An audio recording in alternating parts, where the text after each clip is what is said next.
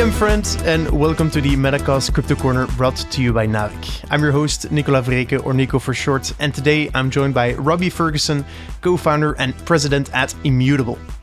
Immutable is Ethereum's leading NFT platform. It has built a scaling solution for NFTs and is launching two games, Gods Unchained and Guild of Guardians. Robbie, welcome to the show. Thanks, Nico. Fantastic to be here. Let's start at the beginning. Could you tell us a bit more about the origin of Immutable, why you started it, where it came from, what initiated this idea? Of course. So I've been building tech startups for the last decade or so with my brother and my co-founder, James. And the other bit about us growing up is that we were pretty obsessed with video games. I was especially obsessed with any video game with an economy. So growing up, loved RuneScape, loved MapleStory, and more embarrassingly loved Neopets, which was a thinly veiled skin for getting kids into gambling in the guise of, friendly looking pets. And we built a few startups in that vein. So we built one of the first ever betting platforms on League of Legends where you could bet on your own matches. And then we went and done some other paths. We built a machine learning platform for that competed with Shopify.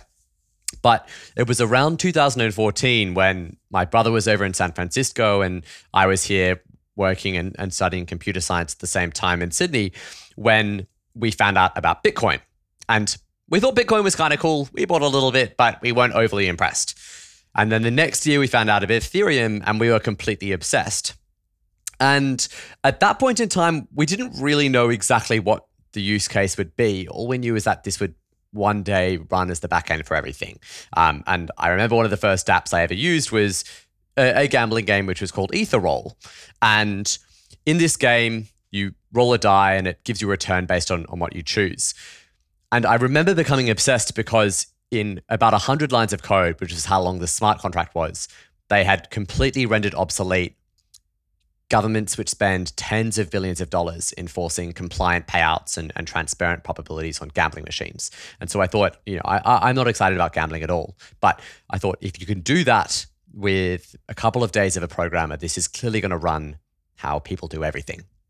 And we built trading strategies and trading bots mainly for the next couple of years until 2017 came around. And I realize this is a long-winded story, but it drives to the heart of why we think gaming is so core to the use case of blockchain, which is at that point in time, we were writing the white paper for what would have been very similar to Compound. We called it the Distributed Autonomous Bank, or DAB, and it was a lending protocol on Ethereum. And we saw all the white papers coming out around various different ICO projects. And one ICO went to 5, went to 20, went to 100, and suddenly the space became very frothy and very scammy. And James and I said, hey, we don't actually want to do something that we don't think is going to be compliant. And serendipitously at the same time, CryptoPunks had come out in mid-2017. And we saw this and I remember saying to James, hey, this NFT thing is huge for video games. This should be how people own their in-game items. And so a bit later in that year, we built the first ever multiplayer game on a blockchain, which is called Etherbots. And now Etherbots, if any of you recall it, and it can never go down because all of its logic is on the chain, was a completely decentralized battling game on the blockchain. So we had a fully on-chain perk tree, which would cost you hundreds of dollars to upgrade a particular stat. We had battles, which would cost you $5,000 if you did them today with current gas prices. And so we very quickly discovered what should and shouldn't be on the blockchain. And this idea of a fully decentralized economic game, I think, was one we quickly realized was not where the future was going. But we did realize what people wanted was a level of trustlessness over the ownership of these economies, because gamers kept getting screwed over by game developers time and time again. And this wasn't some theoretical use case that the blockchain had thought up in terms of raising money from VCs. This was solving a problem that gamers actively got screwed over every single year. Counter-Strike Go, a company worth $300 million, Opskins, was bankrupted overnight because Valve exercised centralized control over the Steam marketplace, implementing the trade locks. And every player that had put money in that game suddenly lost those hard spent dollars, quite literally, in this gray marketplace with no protections. And the other piece of the pie was we saw this trend, which is like everything is becoming gaming, right? Like Gaming is now bigger than movies and TV and music combined in aggregate, and it's growing 10% year on year.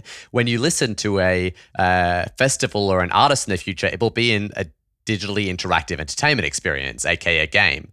When you go to the movies in the future, it'll very likely be in some sort of virtual experience with your friends, at least some of the time. And so gaming was becoming broader as it was becoming bigger, and we realized that economic empowerment for these digital assets was the most important thing we could work on. We thought it was one of the most exciting missions.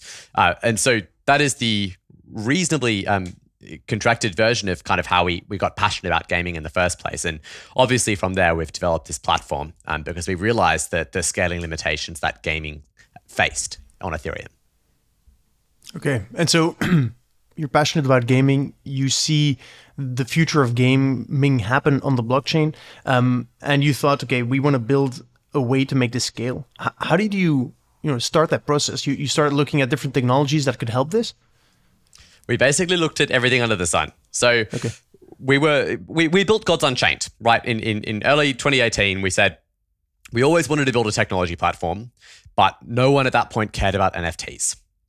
And so we said, we really have to build a game that showcases why this technology matters, in the same way that Steam actually built Counter-Strike Go first. And that helped showcase the power of the Steam marketplace, albeit a power that I do not think is used well to this day. And so we built Gods Unchained, which even as of today has more NFTs than every other Ethereum game combined. And the meaning behind that is we always wanted to build something that was actually pretty long-term and mainstream. It wasn't a economic game. It was in a game with an economy. And so while building Gods Unchained, I literally remember when we were doing one of our first big sales back in 2018, and that was just so happened to be the week that the F-Coin exchange, I don't know if you recall this, Nico, it was a new kind of exchange that decided to incentivize a marketing play by getting people to bid up gas fees on Ethereum as high as possible. And so when Gwei had previously never really been above 10 ever, it suddenly went above 150 and stayed there for a week. And so this is, like you can imagine, there's 8 of us. We've modeled out all the cost of goods sold, and it's okay, we can cop these sort of 30, 40, 50 cent gas fees on small transactions for purchasing. And suddenly this blew out to $5 in gas for a $2.50 card pack, which makes, if you've taken any limited rudimentary economics, no sense at all. And so we realized pretty quickly the changes that I had to make. And back then we actually did make some changes. We wrote batched minting and deferred minting, which are 2 NFT optimizations that are used globally today by pretty much everyone. But this was just an optimization. We needed a fundamental shift in architecture in order to scale things. And I think I'm very, very grateful that we started by building our own game, because if we hadn't, we wouldn't have known what the right technology solution was for games, because it's very specific, it's very difficult. And the answer is, if you can build something which works for gaming items, it works for anything, because this is the most complex topology of assets ever. It's the highest volume set of assets. You have all sorts of problems that you find in finance and real estate in any other NFT vertical. And so we looked at pretty much every scaling solution under the sun. We looked at Plasma, we looked at sidechains, we looked at state channels, which never got off the ground. And we even looked at things like Optimism, which obviously doesn't work just because of the withdrawal delays effectively for ORUs, which aren't present with CK rollups. And then we did find CK rollups. And we flew over and we talked to the Starkware team. And we realized that this would be truly the longest term solution for scaling. And Vitalik has said as much, that the world will be all in on CK rollups as the future of scaling. And so we started building this platform a couple of years ago with this tech at its core, but with a specific emphasis on how do we bring liquidity to games. And that's how we've formed features such as the open order book, which means that if you're in a video game, you can sell an item from inside the contextual marketplace of that game or inside the death cam of Call of Duty and have it be purchased by someone from any marketplace. And that's something that is completely unique to the infrastructure we've built at Immutable. And we think very important for maximizing the best possible trading experience for players. And the other ones I think are really obvious, right? Which is we never wanted to compromise on security. And so we used a solution which inherited Ethereum security. And that's meant that we don't have these stresses of, the $600 million hacks that have been going on, the decreases in uptime that have been going over the past couple of months across alternative L1s or side chains. Those things are really fundamental. And if you take blockchain gaming beyond where it is today, which is still relatively niche, into the hands of millions of people, this becomes table stakes. Your game has to be up. They have to be able to trade assets. And you certainly can't lose users' funds. Could you explain in layman's terms why Immutable has better security than other layer ones or sidechains? Yeah, of course. So ultimately, our security is Ethereum's security. There is no centralized bridge, which is the most common area where security incidents occur. When you spend money in Immutable X, you're literally depositing those your Ethereum or whatever into a smart contract. And obviously you can on-ramp with credit card as well. But you're not bridging these assets across something which can be hacked, which is where we've seen the majority of vulnerabilities today. And the security mechanisms of Ethereum are very, very, very high. They're much higher than any alternative blockchain. They have been for a very long time, and they'll become even stronger as they switch to proof of stake from proof of work, because suddenly you become resistant to mining rental attacks from even very, very wealthy state actors.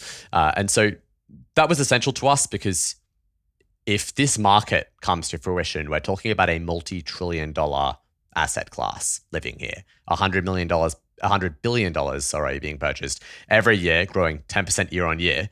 That's going to very quickly add up to be some of the most valuable, digital asset space in the world. And we think that it's very important that users are in control of their custody and that the security is fundamental.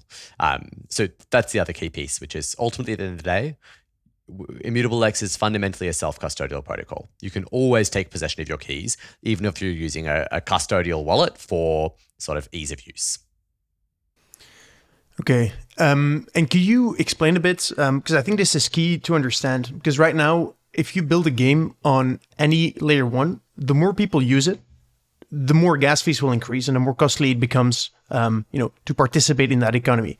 If I understand it correctly, when using a zero knowledge rollup, that's actually the other way around. The more people use it, it actually becomes less expensive to use.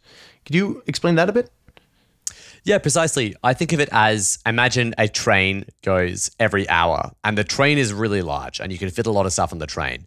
But if you only fit one passenger, the train still goes. And so we have this fixed cost per batched rollup we upload to Ethereum, where we compress many, many transactions into one. And the more transactions we can fit in, the cheaper the gas cost per transaction. But that's a very high amount. So we do more NFT trades than any other protocol in the world. More than L1 Ethereum, more than Polygon, more than Solana, more than Flow. And that's because we really focus on these kind of high volume, utility-driven NFT games. We want games where people are trading assets, not because they expect it to appreciate by 10x in the next year, but because they want to trade it for the reason of the game, because it's a real economy, there's a reason to spend. And we think that's the thing that's most sustainable, right? Because even as the market has been going down, this is the sort of thing where if people are trading based on utility, they don't really care about the beta of the market. They're trading to live their lives or use these gaming assets inside a meaningful gaming context. And so let's say I was developing a game and I wanted to include NFTs inside my game. Aside from the scalability benefits, why would I choose Immutable to work with? Well, I would say there's a couple of really main reasons. So the first is obviously security, which we think is paramount. You can't really go beyond that. If you're Blizzard Activision, you're a major gaming studio, when you're going to be putting these assets in the hands of millions of users, the last thing you want for your brand is for them to lose those assets. That is a near-death experience that is very difficult to go past, and we will never compromise on that aspect. That's really crucial to us. The second is obviously scale. But I'll call out something which is our unit economics are really different from other blockchains because we don't make you pay with gas. You don't pay for the computation on the network. And the reason this matters is we see a very common game design pattern in credible games, in games trying to really build out this, real economies, is they want to mint lots and lots of tradable assets and they don't know how valuable these assets might be. Imagine you take World of Warcraft. and you start to tokenize all the items. Maybe some of them are going to be worthless. 90% of them are. And the real value emerges around people finding what they find valuable, how these have interplay in the game, and that 10% becomes valuable. You don't want to have a cost basis of 10 or 20 or 30 cents to mint the 90% of those NFTs that might have zero value. You just want to create them and allow them to sort of be traded around and take secondary clips. And that's much player aligned because you have the exact same incentives as your player has. And so we charge literally $0. You can mint a million NFTs on Immutable and you pay $0. And the reason that's so important is that even on, a side chain that's reasonably efficient, you're still paying anywhere between $20,000 and $100,000 for those, and much worse with other solutions potentially like ORUs, and completely dynamic on the market. So that's the second thing. But then the third thing I'll call out is that we really have a deep knowledge in building blockchain games. We have two of the largest blockchain games internally at Immutable. And so we have known since day one what we're building for. And all of our features and all of our IP has been specifically designed to service gaming NFTs. And so when Game come and work with us, we have basically a full stack advisory suite. We'll do everything from branding, and we've never had a brand go bad, fingers crossed, on a mainstream launch, because we'll literally go in and say to our partners, hey, we actually don't think this is going to be well received. Like, you're not showing enough value to users. You're trying to sell the technology rather than how this is going to be meaningful in games. The second thing is full kind of economics advice. So we can get people live with a fungible token in a month or less from like they've done zero compliance work to kind of everything is fully mapped out. And right now we have more than $10 billion worth of tokens from the games being built on Immutable right now. So we have a really deep expertise there. And then the third thing, of course, is just how do you make a successful game design and a successful economy? And people can come from Web 2 and they can be literally the best Web 2 game devs in the world, but having the lessons learned from building these economies in Web 3 is so important. Even as we can see right now from Axie, right? And huge respect to the team and what they've done in pioneering this space, but it's clear that there are issues with the longevity of these economies and the way we're being designed. We are still iterating and experimenting. And so what we have is this core kind of focus of 20 game designers across the company who are purely focusing on how do we establish long-term economies in Web3 and how do we make these, instead of creating money out of thin air and creating kind of, Ponzi-nomics, it's how do you create something which just takes the $10 billion we spend, every quarter on mobile gaming ads to Google and Facebook, and instead spends that on players, creating real economies. That's something that isn't zero sum. That's literally like translating value from one domain to the other in a better player incentivized manner. And if you extend those principles, you can just see how you can create genuinely lasting economies that scale with the number of players, but don't rely on the influx of that cash for growth. You've touched upon a bunch of reasons why I'm so excited about blockchain technology in games. But you mentioned having zero gas fees, which I actually think makes a ton of sense for exactly the use cases that you mentioned, right? The assets that actually don't have a lot of value. Could you tell us a bit more about the Immutable business model then? If you fund those costs, where do you get your money? Of course, we have a very simple business model, which is we take bips on trades. So we take 2%. Not all of that goes to us.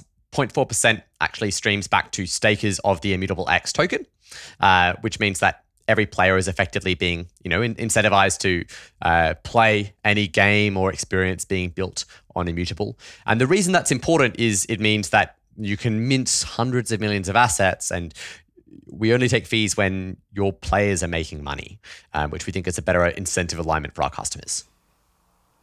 And so, can you explain a bit more about the use of the Immutable X token then? Is it only just staking to validate the network, or do you use it for transactions? How does it work? Yeah, so Immutable X is a bit unlike the gas tokens you might see for, Ethereum or a direct blockchain. Obviously, as an Ethereum layer 2, we have the benefit of already having that security and consensus mechanism. So we don't need another gas token. Instead, Immutable is really this kind of incentives and rewards token that is designed to incentivize and provide utility to people building on Immutable X. And so 20% of the fees paid on the network must be paid for in IMX. And IMX is also used for everything from paying grants to developers to come help fund their development on Immutable X, to consumers trading on the platform and incentivizing that for every partner building on our ecosystem. All right. Taking a step back again, I've been thinking a lot about different types of implementations of blockchain in games, and so for me, there's like a range of blockchain games that you could define as being a blockchain game.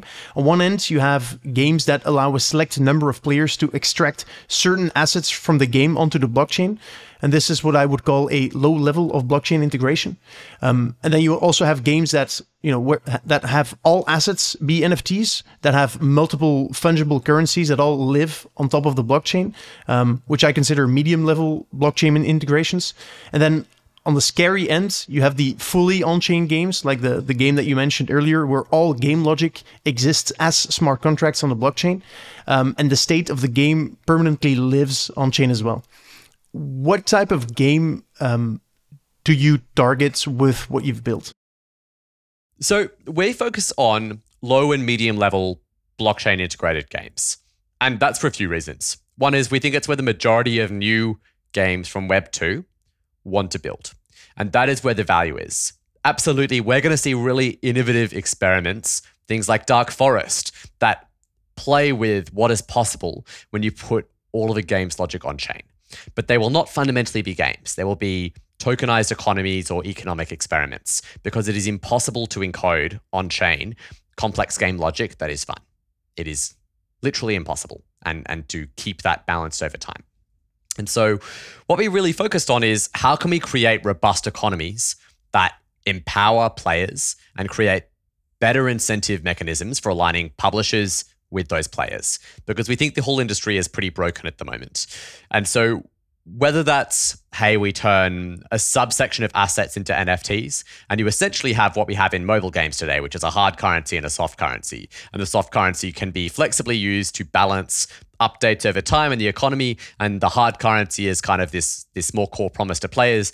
We see this being quite a common design paradigm in blockchain gaming today. For instance, we can always play with the rewards emissions in non-blockchain assets in Gods Unchained, but users have guarantees over the economic value and the scarcity of actually generated NFTs. And so we find that to be quite a compelling paradigm. And of course, we have customers like Guild of Guardians or like Illuvium, where it's almost every single asset is an NFT from day one. There are multiple fungible currencies. Illuvium is doing a whole bunch of exciting stuff regarding complex financial backends. But the point is, those backends exist to service play. They exist to service making the game more fun and creating these different abilities for people to trade or get leverage on their assets, or kind of convert between different currencies that can be used. And so we expect the vast majority of gaming value to emerge from those first two categories. Makes a lot of sense. One last point I had with regards to the technology and what you're building is that blockchain is all about decentralization. And so let's say I'm building my game with Immutable, and the whole company disappears. Australia gets flooded or something. What happens to my game then? So even if we disappear, even if Starkware disappears, your assets are always yours. They can never be stolen. We can never even stop you from removing them. We do have ways to decentralize, say, the sequencer in the event that happens. So rest assured your assets will be fine. And I think that's a really good question to ask, and something all protocols should be asked. Mm-hmm. All right, let's talk a bit more about blockchain in games and the differences in designing games in Web 2 and Web 3. What excites you most about blockchain technology brought to games? I think it's very simple, which is, and this is the crypto pill side of me coming out, but I actually don't think you can have a genuine economy without blockchain. You can't have stable inflation rates. You can't have stable centralized forms of governance of money. And we've seen this, right? 40% of M1 dollars have been minted over the last 2 years purely out of thinware for US dollars. And that's reduced everyone's ability to spend. It's reduced the value of everyone's income, which is denominated in USD. And it's all at the centralized whims of the Reserve Bank. And so in the same way that the blockchain can actually create a credible economic platform that you can trust in, and that can be a self-sovereign form of money, we think the same thing is unlocked now with gaming assets at a really low fundamental level, which is if you can say, hey, there's some form of fungible currency input to the way goods are created in this game, and that has a limitation, then you've created real long-term scarcity around that economy. You've created a credible platform that businesses can build on and have trust you can't change it later on. And then there's just things that are more interesting at the consumer-facing level, at the play level, which is you get to recreate some of the most magical experiences that people enjoy from their childhood. Magic the Gathering or Yu-Gi-Oh cards, people have incredible memories of trading cards with their friends at school and being able to create new meta dynamics. In fact, one of the most popular forms of kind of making income back in the day was to buy up a huge supply of unpopular Magic the Gathering cards that were not very useful in game, and then create a really competitive deck where they were the linchpin. And so suddenly this became popular in the meta and the value of the cards that you bought went up. And that's super interesting because suddenly you have this third design axis, which is what are the cards worth, that actually impacts the way that game design and metagame play is developed. And so we think there's really cool new stuff like that. Or the idea of provenance, where a streamer can stop making money via patronage, which was literally how we paid bards from nobility back in the 17 and 1800s, and instead switch to a modernized system where the value they bring to games is value they're recognized. If you're a streamer and you're playing Fortnite and you use a skin to win a tournament, you can auction off that skin, and all of the value that you've added to it, aka your provenance value, is kept and you get to keep that value. And we think that's beautiful because suddenly the economic machines of kind of streamers driving eyeballs to content and content paying these people are aligned, and you get a market for proportionately rewarding the value that these streamers bring. And fundamentally, that's what I'm excited about, is incentive alignment, because no longer do you have publishers which are just gearing up to extract maximum value from players. You know, mobile publishing studios who literally will sell you thousands of dollars of in-game content at different prices to other players based on your propensity to spend. So there's no equivalency even in the economy. They're just trying to extract marginal dollars. That's crazy to me, and can only work in a one-to-one economic relationship. We are now inventing a game design paradigm where the incentives of a publisher can be 100% aligned with that of the consumer, which is to create a long-term economy where they make money off secondary fees on trading and have actually an incentive for these to go well in the secondary market, because if they don't develop a reputation for doing that, then they won't get any sales in the future. And the reason that's exciting to me is you can even have it go beyond the life cycle of one game. And so while I think we haven't truly figured out the potential of sort of interoperability of assets yet, because what incentive do I have of bringing value to a competitor's content, we have figured it out in the context of extending the longevity of games. Because no longer do you have to say, well, hey, we're dumping Clash Royale now, it's all in on this new fancy Supercell game. It's, hey, we've built an economic engine and a set of IP that we can translate across multiple experiences that gamers want to play and experience and love. In the same way that Marvel is invested in a cinematic universe. Now, I'm not saying your movie tickets should carry you from one movie to the next, but I am saying if you're spending thousands of dollars on a digital universe, your property should be permanent and should have different ways of being experienced as valuable in the future. I think that's a good business model as well. And so ultimately, at the end of the day, it's about designing better models for incentive alignment between companies who will always act in a profit-minded way and the players who play these games. And the philosophical reason I think it's so important is gaming is becoming so much more important than just the way that people have fun.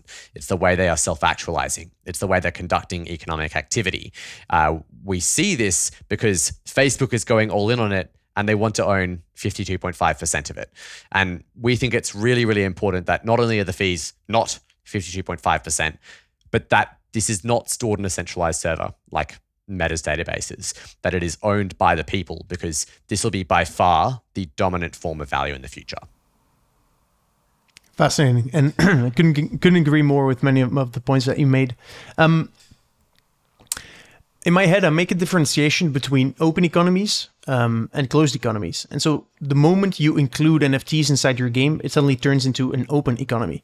What we've seen in the past and what many blockchain opponents keep bringing up is the story of Diablo 3 and the real money auction house, where they suddenly turned their game into an open economy and had to close it again after a few weeks just because it made the game unplayable and not fun anymore. You've worked on multiple blockchain games. What are kind of the economic design principles that you've learned and the mindset shift that needs to happen to be able to successfully or differentiate between open and closed economies and to make the open economy successful? Such a fantastic question. So let's start with why Diablo 3 was not successful in the first place, which is ultimately the game design principles of Diablo rely on people enjoying the progression of the game and leveling up their content and characters. And suddenly they developed an economy where you could kind of buy the end state immediately. And so this immediately removed any reason for people to kind of go through this progression system. And so they destroyed the reason you would play the game by creating that economy and some other economic design principles that I'm sure people could deconstruct. But obviously, it goes without saying that you can build any economy to fail and you can build any economy to succeed. We see this in blockchain all the time. And that's why we think it's really important to basically develop a series of playbooks around how you develop successful economies. And I think this is so important because the only time that free-to-play gaming or mobile gaming actually took off is when a content came out that was a hit because they figured out the right strategy. And then that content playbook was repeated across multiple instances of IP. And people made it really simple from entrants from the previous model to come in and do what they do best, which is build successful games that people love. And all of the tricky things about adapting to the new platform were solved for them, whether it was performance marketing on social games like Facebook, or whether it was how you create monetization in a free-to-play game, which, believe me, would have been crazy. Like, I'm sure you had people saying, you can't make the economics on free-to-play games work. Players will never enjoy this. There is no reason for people to spend money if you give the game away for free. And so the exact problems that were leveled at Web3 were leveled at free-to-play games, which is now the global standard for how you do a mass market game and monetize a mass market game. And so I think the economic principles that are important is sticking to the fundamental metrics that makes games successful in the first place, which is what's your CAC, what's your cost of acquisition, what's your retention, and what's your monetization, how much do players spend.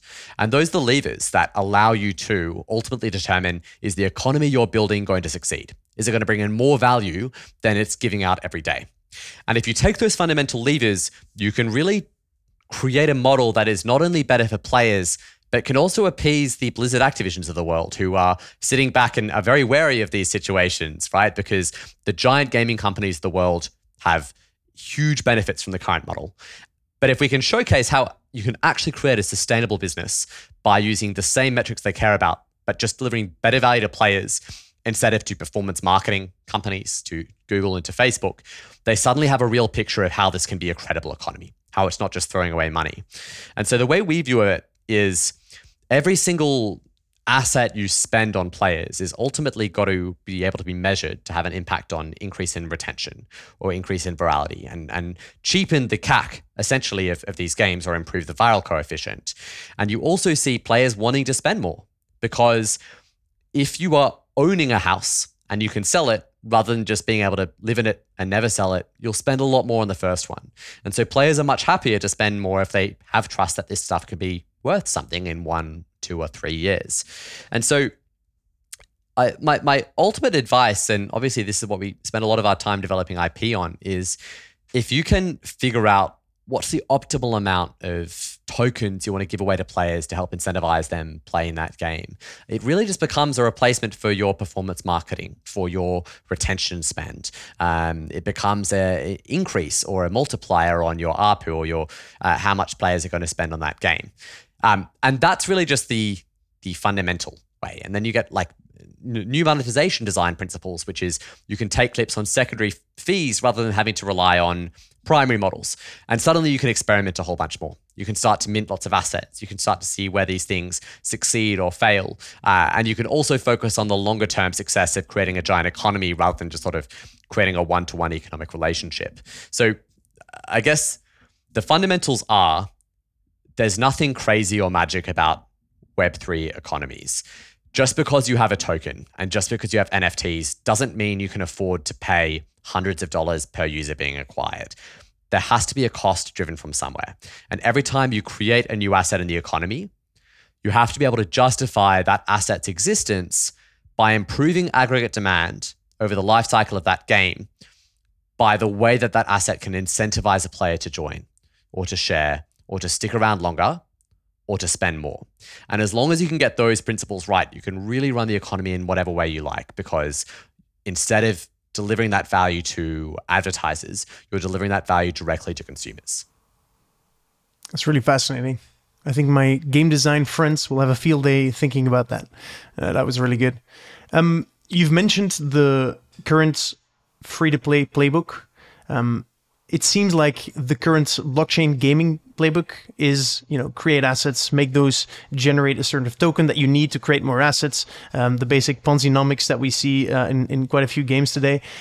How do you see that evolve over time? Do you think we'll see a blockchain gaming or game economy playbook? I think we'll see a few different strategies. So I think we'll see gamified economies, which is this much more aggressive DeFi style of, hey, how do we hike up rewards in the early days? How do we build speculative demand? And they'll be quite explosive. We're even seeing this with STEPN right now, right? Which has pretty much copied Axie's economics. It's looking to be going well in the early days. And I'm sure we'll see that playbook continue. What we're really excited about is how do we take an economic model and deterministically make it successful based on scaled demand? So how do we make it sure that we know every single new player we're adding to the audience via creating an NFT is actually going to bring more aggregate value to that economy than they take out of it? And if you can run an economy like that deterministically at scale, you know that you have something which can, is not reliant on these kind of speculative reasons for existing. So how that manifests obviously can be in many, many different detailed kind of white papers, but those are the kind of the core principles we think at the basis of us, which is like make a better game and make a better economy for serving these people inside the game.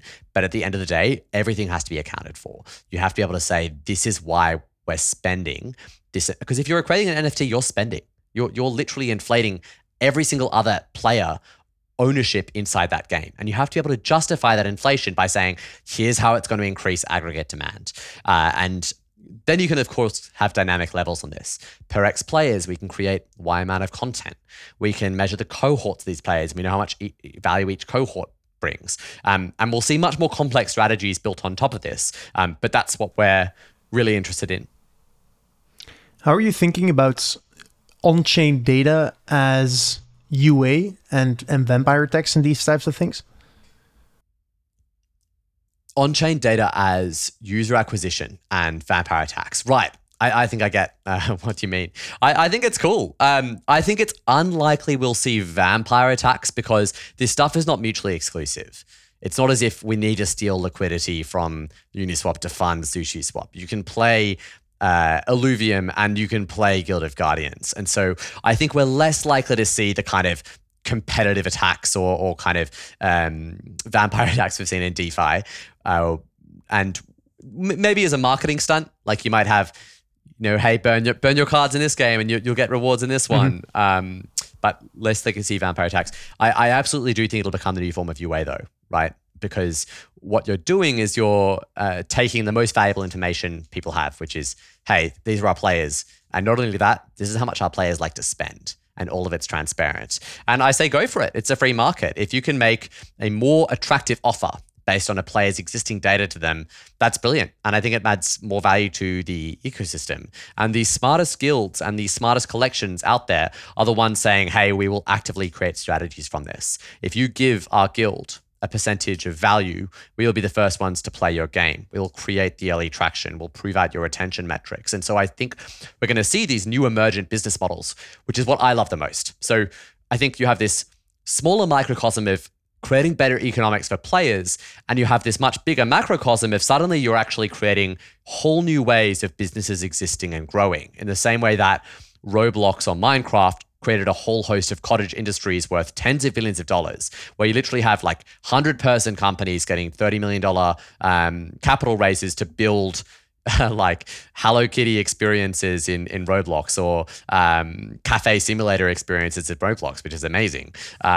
We can now get this on a much more credible level for NFTs, where people can build long-standing businesses that they know the fundamentals can't be rug pulled on them because they have guarantees over fees.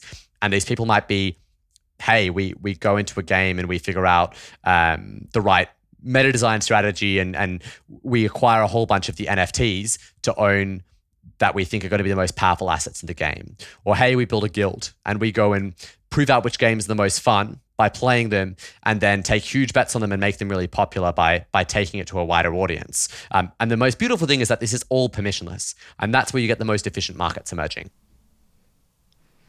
You're a gamer yourself. What are your thoughts on the current mainstream gamer sentiments on, NFTs in games? What did we do wrong as an industry, and how do you think we'll overcome this? Yeah, I mean, ultimately, what we're seeing is a vocal minority, but it's a really important minority because we have to make this stuff really prove its value. And you can't talk about the value of the technology. You have to show the value of the product. And I think the reason we've seen this to gaming, but we haven't seen this in other NFT verticals, is that the value to the consumer is entirely different. If you're a musician and I'm giving you 100 times the amount of royalties you've ever made through NFTs, I have immediate 100x product market fit. I have over-delivered over any value that could ever be promised, because what they want is a better economic relationship. Gamers by default do not want a better economic relationship. They want a more fun game. And that's for two reasons. One is the reason they're playing the game is not to make money. The reason they're playing the game is to have fun. But the second reason is because they have been taught by this industry over the last 30 years that you should not be able to own your digital assets. We're taught we should not be able to own our personal data, that we should not be able to own any form of digital value that we create or consume. And this is a lie that has been fed by the incumbents across social media, across gaming. And that's a phenomenon that we want to culturally revert and say, hey, there's no reason you should have any less rights to your digital property than it should be your physical one. Even if you don't play the game to make money, you should be able to, at the end of it, spending $1,000 in Hearthstone, take that out and spend it, or give it to your grandkids, or, give it away to people that you like. Like, that is fundamentally important because it's a precedent for how we're going to own stuff in the future that is digital, which is going to be the vast, vast majority of stuff. And then I also think what we really have to do is take a game, make NFTs invisible, and then get 100 million people to play it. And then it's almost like a moot point whether the game is like it or not. Here's 100 million gamers who love it. And every day they have a better experience, and they experience better game design, and they have more fun. And influencers and streamers get better monetization incentives by playing this game. I think that's where the industry really has to go. And that's exciting because I think that will, 2x the Dow of crypto in a day when that finally hits its exponential curve. And that day will come. Mm-hmm. I have a feeling I've been too easy on you a bit with the question. So here's a fun one from our community. You say players have true ownership over Gods Unchained cards, so why don't they have copyrights so they can make their own modes? That's a great question. So first, I think that's something we can definitely take up with the team. I mean, we're always looking ways to improve the value relationship with players. And second, I think this raises a really important question, which is what's the spectrum of ownership that players should have? And we saw this with Yuga Labs and CryptoPunks, right? Where they bought CryptoPunks, they unlocked the IP, or they bought the IP of CryptoPunks. And I think you saw a small spike in the value of these assets, but people buy assets for different reasons. And so the main reason people are buying Gods Unchained NFTs is not to say, hey, we're going to use my Dionysus in an ad. It's because they want to own utility inside that game. They want to be able to use decks with it. They want to be able to make decks with it. And so the value proposition we're trying to recreate is truly owning your cards in a scarce manner in the same way that you could in Magic the Gathering back in the day. and be able to form game design decks and principles and have better value because of that. But you're right, Nico, it is a good question and definitely something we should chat. I mean, we embrace these hard questions and we're always looking for ways to deliver more value to the community, because ultimately the most important thing in Web3 is community. And the reason why is because it's ongoing reputation and principles. If you can prove to the community that you're constantly acting in their best interest and enshrining principles inside your economics and sort of trust the smart contracts that are acting in their interests, then they're going to back you on the next thing as you go through this evolution. So I absolutely will chat with the team about that. It's fantastic. You've clearly done a lot of deep thinking around economies and virtual worlds. How do you think around play to earn and the future of work?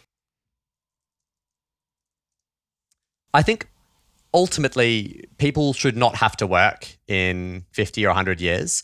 I think they won't be able to work because I think humans will be economically redundant, and that will happen faster than we think. And so this idea of playing to earn is really going to become a more important principle as we just attempt to bring value to the ways that people spend time. And the second thing is, I think, if people in the Philippines are getting better paid than their current jobs, then that's just showing the cultural approaches that people have to gaming and not viewing it as a real job.